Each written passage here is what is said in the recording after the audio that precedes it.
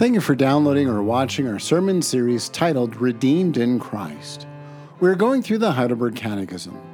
The Catechism is written in 1563 using a question and answer format. The Catechism's goal is to instruct the Lord's people to understand the Reformed faith by answering common questions from the Scripture.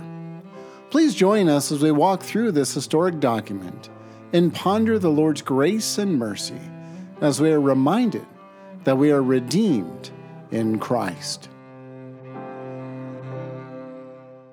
One of the things I do appreciate, I guess there's many things, but one of the many things I should say I appreciate about the Heidelberg Catechism is how it uses a first-person pronoun throughout the Catechism. What is my comfort or your comfort? And answering then my only comfort, or you go through the Catechism, you see again, I, my. And so you're reminded that this faith is not just a hypothetical faith. It's not just something that maybe if we believe it, it works out in the end. But the reminder is that individually, we need to take hold of Christ. If we don't take hold of Christ, we have no life. It's that simple. If we're not taking hold of Christ by faith and living out of gratitude, we have no redemption. Now, one of the criticisms people can give of the Catechism as a whole is say that it's only individualistic. In other words, it's just my faith, my Lord, my God. And it's not understanding that there's a church, a communal nature of the Christian life. And this is where the Catechism is moving into what I appreciate of reminding, yes, I am called to take hold of Christ by faith, even as a minister, but also the church itself is a community that walks in the same Christ, and there's a corporate nature to this Christian life. And so when we look at this, another thing that this Lord's Day is addressing that people may criticize, or they say, well, there's only one Lord's Day or one question and answer, specifically on the Heidelberg Catechism, question and answer 53, and therefore this catechism or the Reformed faith doesn't really have a high view of the Holy Spirit. Well, hopefully as we go through the doctrine of the church, we understand that the Catechism is a very high view of the Holy Spirit. We don't push the Holy Spirit to the background, as some traditions may criticize us of doing. We actually see the Holy Spirit at work not only in terms of our personal lives, but also in terms of the corporate lives in the body of Christ. And so how does this understanding of a corporate nature of our redemption truly encourage us? In other words, why not just have my Christ or my Lord and not really talk about the church? What is the Catechism fundamentally driving home for us in terms of our Christian life? So we'll see first the bringing of the gospel as the disciples are called to go out to the nations. Secondly, raising disciples. And lastly, being continually nurtured. It isn't a one-time, one-and-done thing. And so then considering the bringing of the gospel. In terms of the Spirit's work, we ask, what is the call of the church? Some traditions may say that the call of the church is just to relieve the needs of the poor. Some may say that the call of the church is to mystically encounter Christ somehow. Doesn't really put the doctrines down, just says you have to encounter Christ somehow. Some may say it's just living a moral and ethical life. And as we do this, we really have Christ. Now, if we're honest, we can't say these things are necessarily 100% wrong. I mean, certainly we are called to share one another's burdens. That doesn't mean that the call of the church is just to go out and to relieve the burdens of the poor as its primary mission. We are called to encounter Christ. I mean, this is what the gospel does. The Spirit works faith in our hearts. But at the same time, it's not just some mystical, mysterious experience where we don't really understand the gospel or know what God requires of us and lays out for us in His commandments or in His law. We also understand that, yes, we are called to live a moral life for the Lord. But if we're going to base our redemption solely on our morality, we're going to be people who are hurting. We're not going to meet the standard. We can't meet the standard in our own strength. And so clearly, as this catechism is laying out the nature of the church, it wants us to go beyond just a very simplistic understanding. And so what is the catechism teaching us? What does it want us to learn? Well, the catechism wants us to understand as we look at question answer 65. Where does this faith come from? What a wonderful answer. The Holy Spirit works this in our hearts. Now, we might say, see, it's just a mystical encounter. But it's through the preaching of the gospel. And so the Lord uses his means to cultivate faith and to call his disciples unto him. Now, it's important in terms of this answer that we understand the preaching of the gospel, not just the preaching of the word. Article 29, the Belgic Confession, drives home the marks of the church, that the mark of the church is that we have the pure preaching, not of the word, but of the gospel. And this is done for a reason. There's something deliberate behind this that we can't minimize. The Roman Catholic Church is one that would say, we teach the word, we preach the word. And our confessions are saying, but we're Reformed. We don't want to just be taught the word. We want to be taught the gospel, the good news of Christ. We want this preaching primarily communicated to us that we understand who Christ is and what he has done. Going on then, when we think about question answer 67, that the Holy Spirit teaches us in the gospel.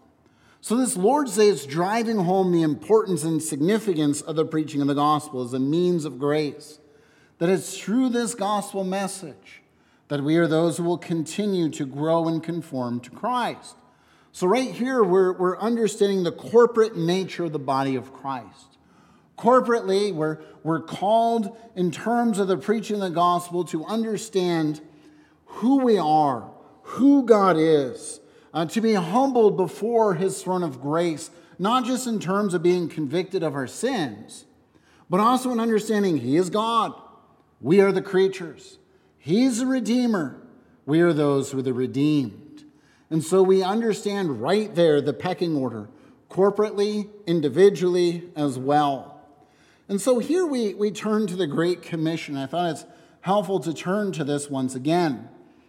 And we have a scenario where the disciples think that their rabbi, their teacher, has failed. Christ is not the Messiah. That's in their minds. He's gone. He's done his mission. He's died on the cross. He's dead. Move on. We were duped. We have here the calling of our attention, the 11 gathering together. Judas himself, recognizing what he has done, has decided to hang himself, to take his own life. He doesn't understand. Christ's death could cover for his sin. But Judas himself doesn't really necessarily believe Christ is a Christ, obviously, at least as we understand it and see his apostasy in terms of how the gospel presents him by his fruit. And as he ends up taking his life, what is he saying? Well, this Christ isn't the real Christ either. So we can say, well, Judas is a bad guy. But even the other 11 disciples, they don't know what to do with this because we have right in the text, they didn't believe. They didn't believe this is really the Christ. They don't understand. This is beyond their comprehension. And so as they gather together on this mountain, it's important in Matthew's gospel to see this transition of a mountain. So you have Christ being baptized. You have Christ being taken to a mountain to face the satanic temptation. You can think of Christ starting then Sinai, moving to Zion as sort of a picture of what's going on here and reliving Israel's history.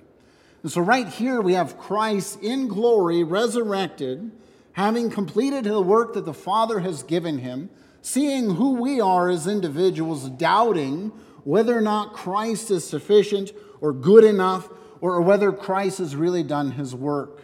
He's done his work. He's glorified. It's not that Christ is a problem.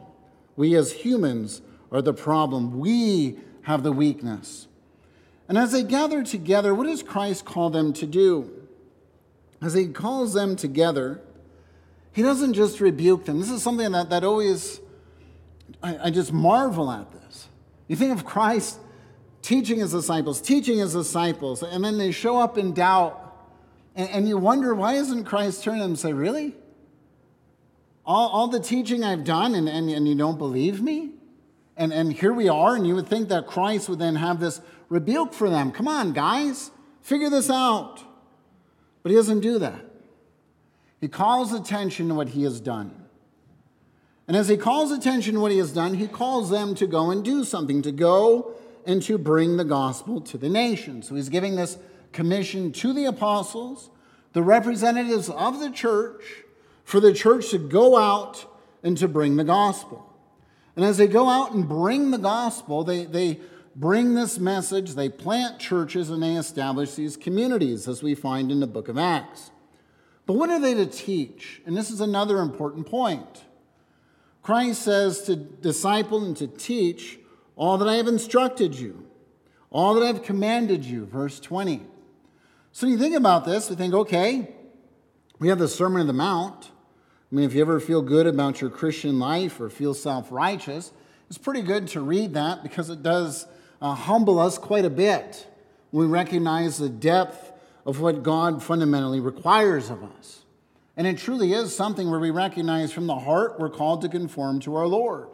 So that's part of what we are to teach, certainly. We think of another passage that's very significant where Christ contrasts his ethics to the ethics of the Pharisees. We think of Matthew 11, verse 28. We have the Pharisees who are laying a burden upon the people of God. And Christ himself has said, listen, you guys spend your time, straining out the gnat, but swallowing the camel. But the fundamental problem is they're worrying about all these little details that they can easily keep, but they're not worrying about the real substance of it, the real spirit of the law, the real essence of wanting to live for Christ. And so we hear that and say, oh my goodness, I have to conform to the Lord in my own strength. How am I ever going to please Christ? But what's the glorious gospel call he gives there? Come to me, all you who are weary and heavy laden, I will give you rest. Take my yoke upon you. My yoke is easy. My burden is light. So to hear that call is something where Christ is telling us about the success of his mission. Because this call is not abstracted from covenant history. We have a record of this in Psalm 2, verse 3, whereas the nations conspire to basically, conspire against the Lord, and they're going to take the Lord out of his glorious kingdom, and they're going to break his yoke that's placed upon their neck. In other words, in their rebellion, they're going to overpower God, and he will not be able to control them. Now, of course, we know the one in heaven laughs, and he doesn't take this very seriously.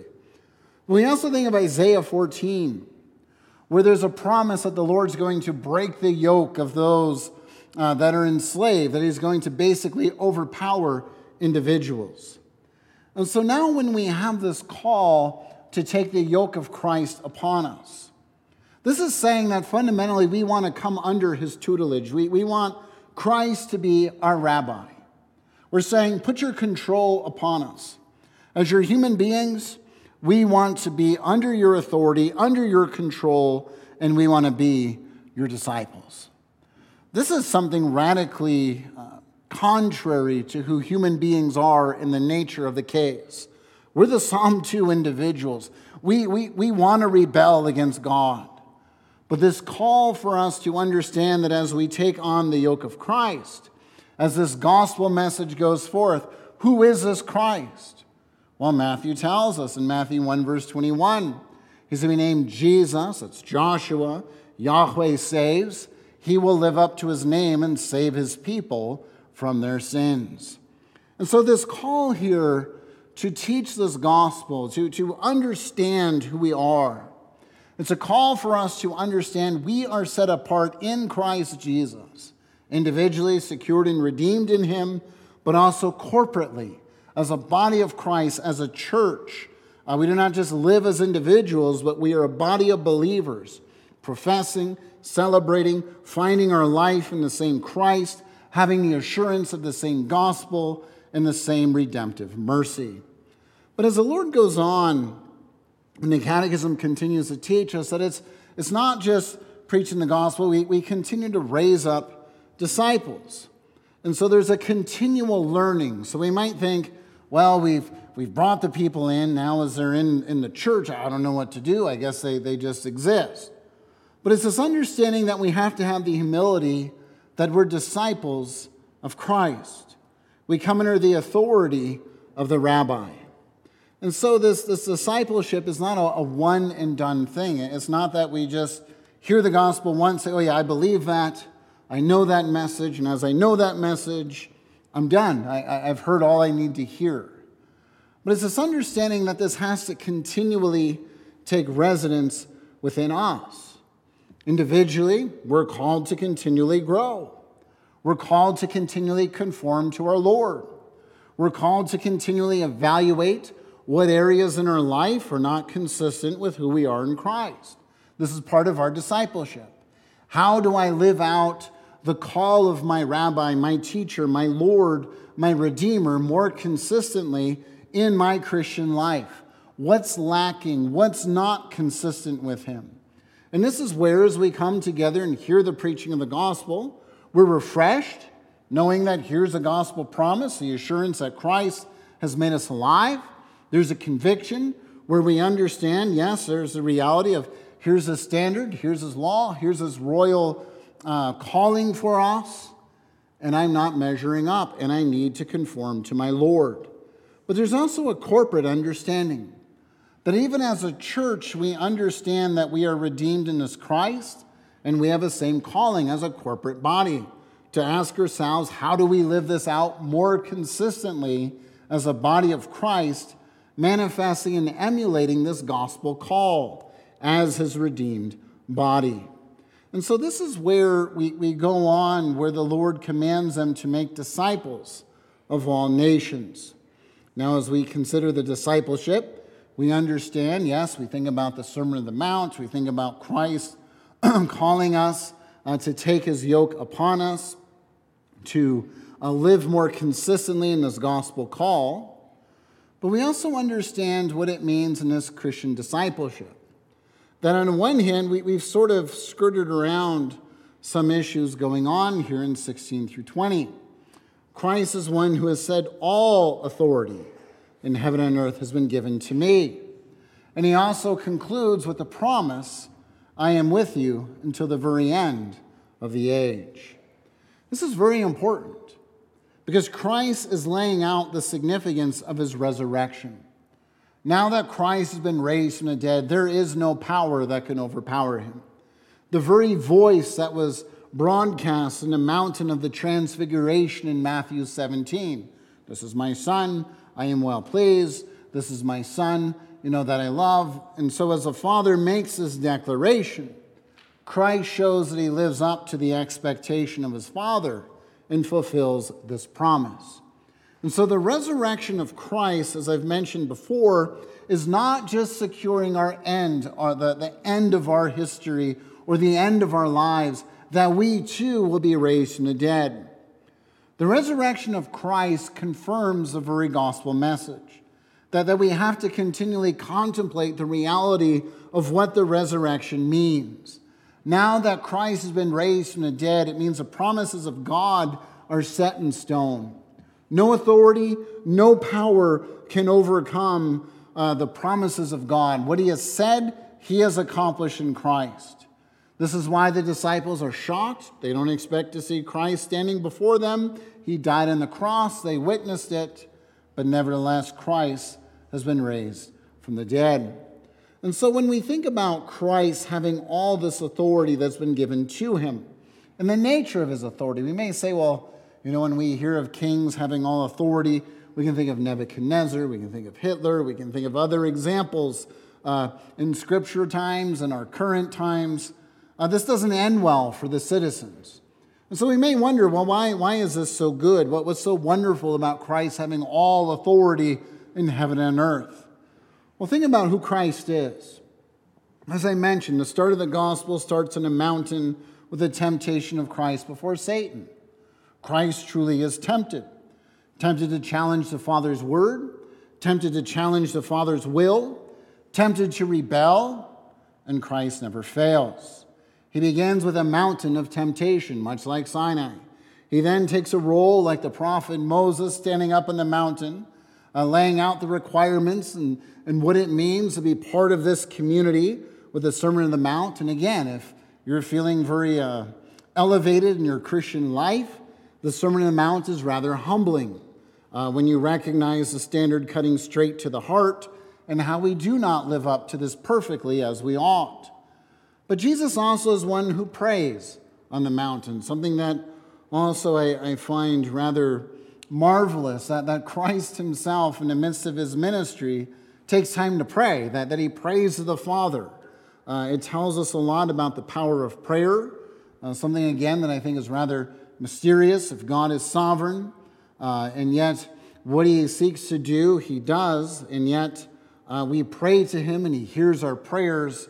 It's a rather remarkable thing that he doesn't just say, that's already determined, I'm going to take care of that, yet he wants to hear from his children, from his disciples.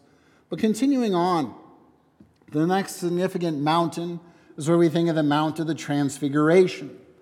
Christ showing the glorification, showing the ultimate outcome and projection of what he is to be and what humanity is to be. Here Christ meets with his disciples who doubt his goodness and assures them that the reality is, this is where you are going. The gospel message is true. So when we start saying, well, what are we to be discipled in? What does this mean? Well, it means that we're being discipled in contemplating the reality of who Christ is. His church will prevail. We may have doubts. We may not have confidence. We hear of all these types of persecutions and threats of persecutions, wars, rumors of wars, as our Lord says, is the end of the age. But the assurance where we fixate our minds, what we're discipled in, not only in terms of what we believe in God, but these doctrines that start becoming real. What does the providence of God mean? Well, in the face of persecution, in the face of war, God's going to see us through it. We say, well, what about the doctrine of prayer? Well, Christ himself prays. The Father is pleased to listen. This means that when we pray, there is something personal, something communal going on, something real. In terms of why does it matter that God is sovereign? We start walking through these doctrines and what Scripture does and how the Psalms praise God for his creative acts, his redeeming acts, that these things start taking residence within us and we continue to grow not only in a cognitive, rational knowledge of these realities, but these realities continue to sink within us as we go through different seasons of life and we continue to grow in this discipleship. But the other thing we find is not only that all authority has been given to Christ in terms of this resurrection, but the assurance he gives that he will be with us until the end of the age. This morning we read from John 14 in the Lord's Supper. One of the things Christ wants to drive home in that is he's not going to leave us as orphans. So he mentioned in catechism class this morning as well. Being an orphan in terms of this context means that you have no rights. There's no guarantee of family members going to adopt you in terms of this context. Because there's a good chance if you're a peasant, your relatives are just trying to get through life as it is. Having another mouth to feed, they may not take it upon themselves. So being an orphan in the context of the gospel times is frightening. You don't know your fates. You don't know your future. And so when Christ says, I'm not leaving you as orphans, what a wonderful thing. He's going to be with us. We may feel abandoned.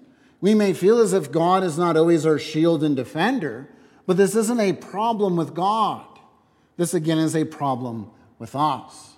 This is where, in terms of our discipleship, in terms of thinking of the redeeming action of God, in terms of his resurrection that has happened in history, it's the assurance Christ is with us until the end of the age. As St. Augustine has said, or at least what is credited to him, where he says, Lord, give what you ask and ask what you will. In other words, it's a consciousness, I am a disciple of Christ.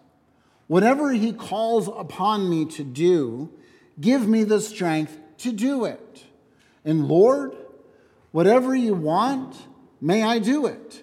You are God. I am the creature. So when we start thinking about the doctrines of the Catechism, which again is a good thing, it's good to know our doctrines. But we have to know our doctrines so that they take residence within us in such a way that the sovereignty of God is not something we know just to win an argument, but the sovereignty of God is what really orients us in saying, wait a minute, my God is sovereign. My God is all-powerful, and he is my shield and defender. And so then we understand this discipleship is that continual taking on the yoke of Christ, continually coming under his teaching, continually understanding that as we're joined to Christ, that he continues to nurture us and nourish us along the way. But this nourishment continues on because we're getting into the sacraments and how they work with the Word. And so 65 reminds us that there's the preaching of the gospel, and that preaching is confirmed through the sacraments.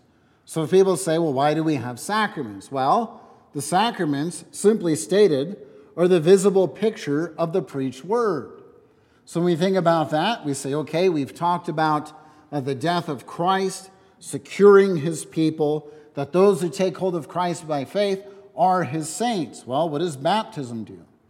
Baptism signifies the reality that we are set apart unto Christ in a very simplistic way, right? It designates a community of saints that are separate from the world. We say, so what does the Lord's Supper communicate? Well, the Lord's Supper communicates simply the sacrifice of Christ, the guarantee of the heavenly banquet, feasting with God, and having this symbolism come to mind. Again, it's not just individual, but it's understanding that corporate feast of the Lamb, everyone gathering together, individuals celebrating the goodness of God as a corporate body. And so when we think about this, say, okay, well then, why do we say that there's these two? And again, this is just an introduction. We say God has instituted them. So this is contrary to what you have at the Council of Trent with Rome, where at the Council of Trent they say there's 7 sacraments. So our catechism is putting in writing that we believe there are 2 sacraments, Lord's Supper and baptism. Baptism, a sign of initiation, Lord's Supper, the sign of confirmation. So in terms of why this matters, and when we talk about these sacraments being the sign and seal of the Lord's grace, it's important to understand that these visibly communicate to us that the forgiveness of sins is my forgiveness of sins. We also understand that the promise of eternal life is my eternal life, right? It's the body's eternal life and it's my eternal life. I individually take hold of Christ. The corporate body takes hold of Christ as we proceed as a community. And so it's by God's grace we continue. And so what does this have to do with the Great Commission? Well, notice that it's not just a preaching of the gospel, but it's a baptizing in the name of the Trinitarian God. And so this is designating a people as set apart unto the one God. Now, if we want to talk about baptism, we can simply say it's a sign of regeneration. It's a sign of the Spirit. Now, when we say sign and seal, seal isn't necessarily, fresh locked in like Tupperware where it guarantees the effect of something.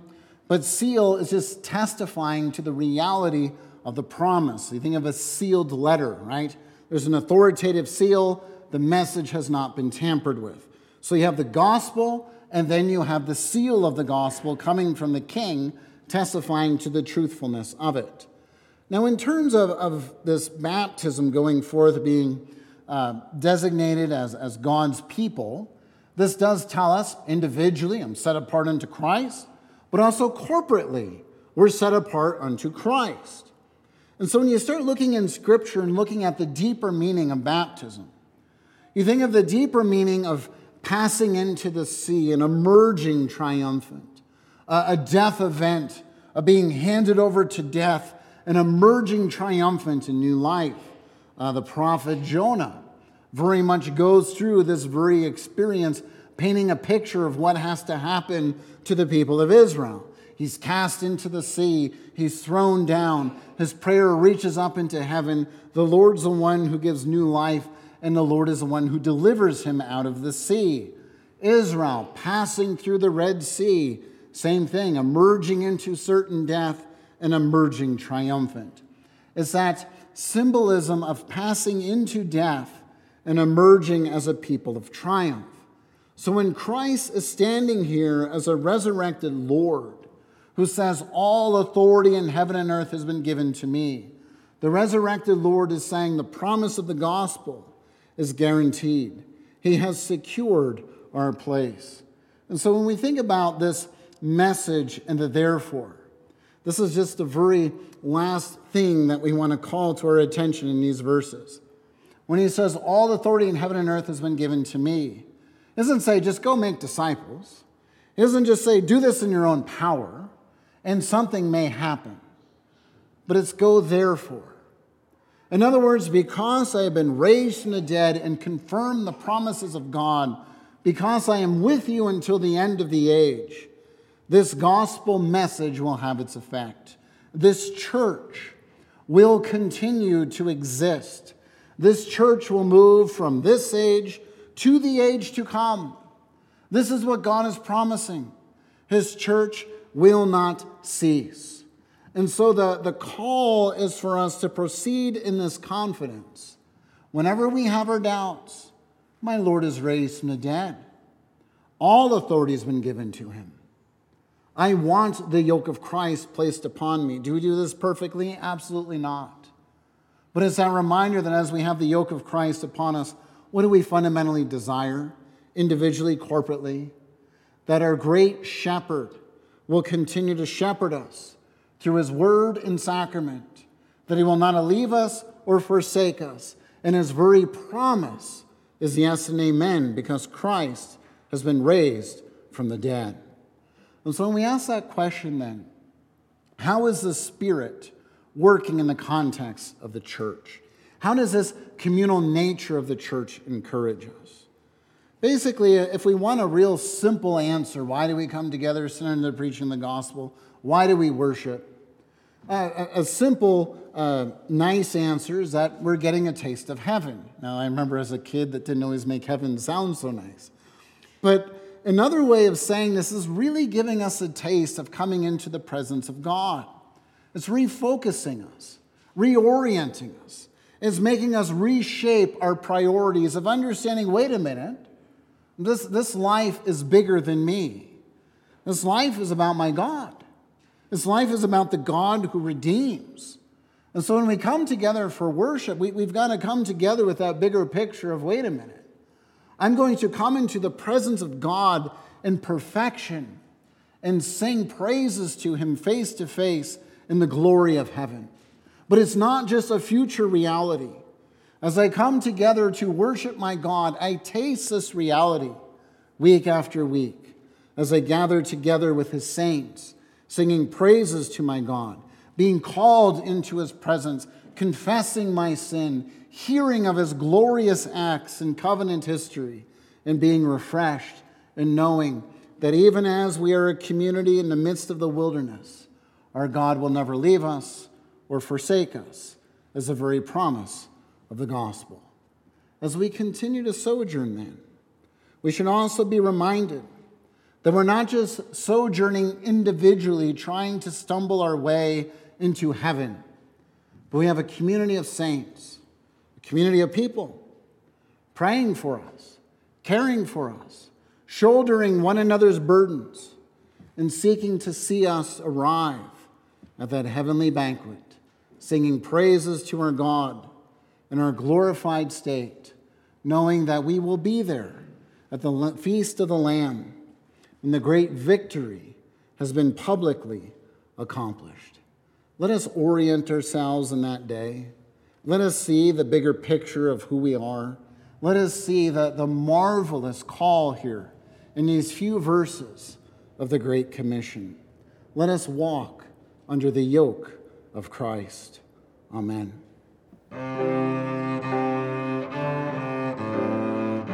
Thank you for watching or listening to our podcast. Belgrade URC is a Reformed Bible-believing church that seeks to cultivate community around our Savior. If you desire to learn more about Christianity, please join us for worship each Sunday at 10 in the morning or 6 in the evening. You can do this in person or on our live stream. You can also utilize our archive sermon series on our website, urcbelgrade.com, or subscribe to our current sermon series through most common podcatchers. Until we meet again, may the Lord's blessing and peace be upon you.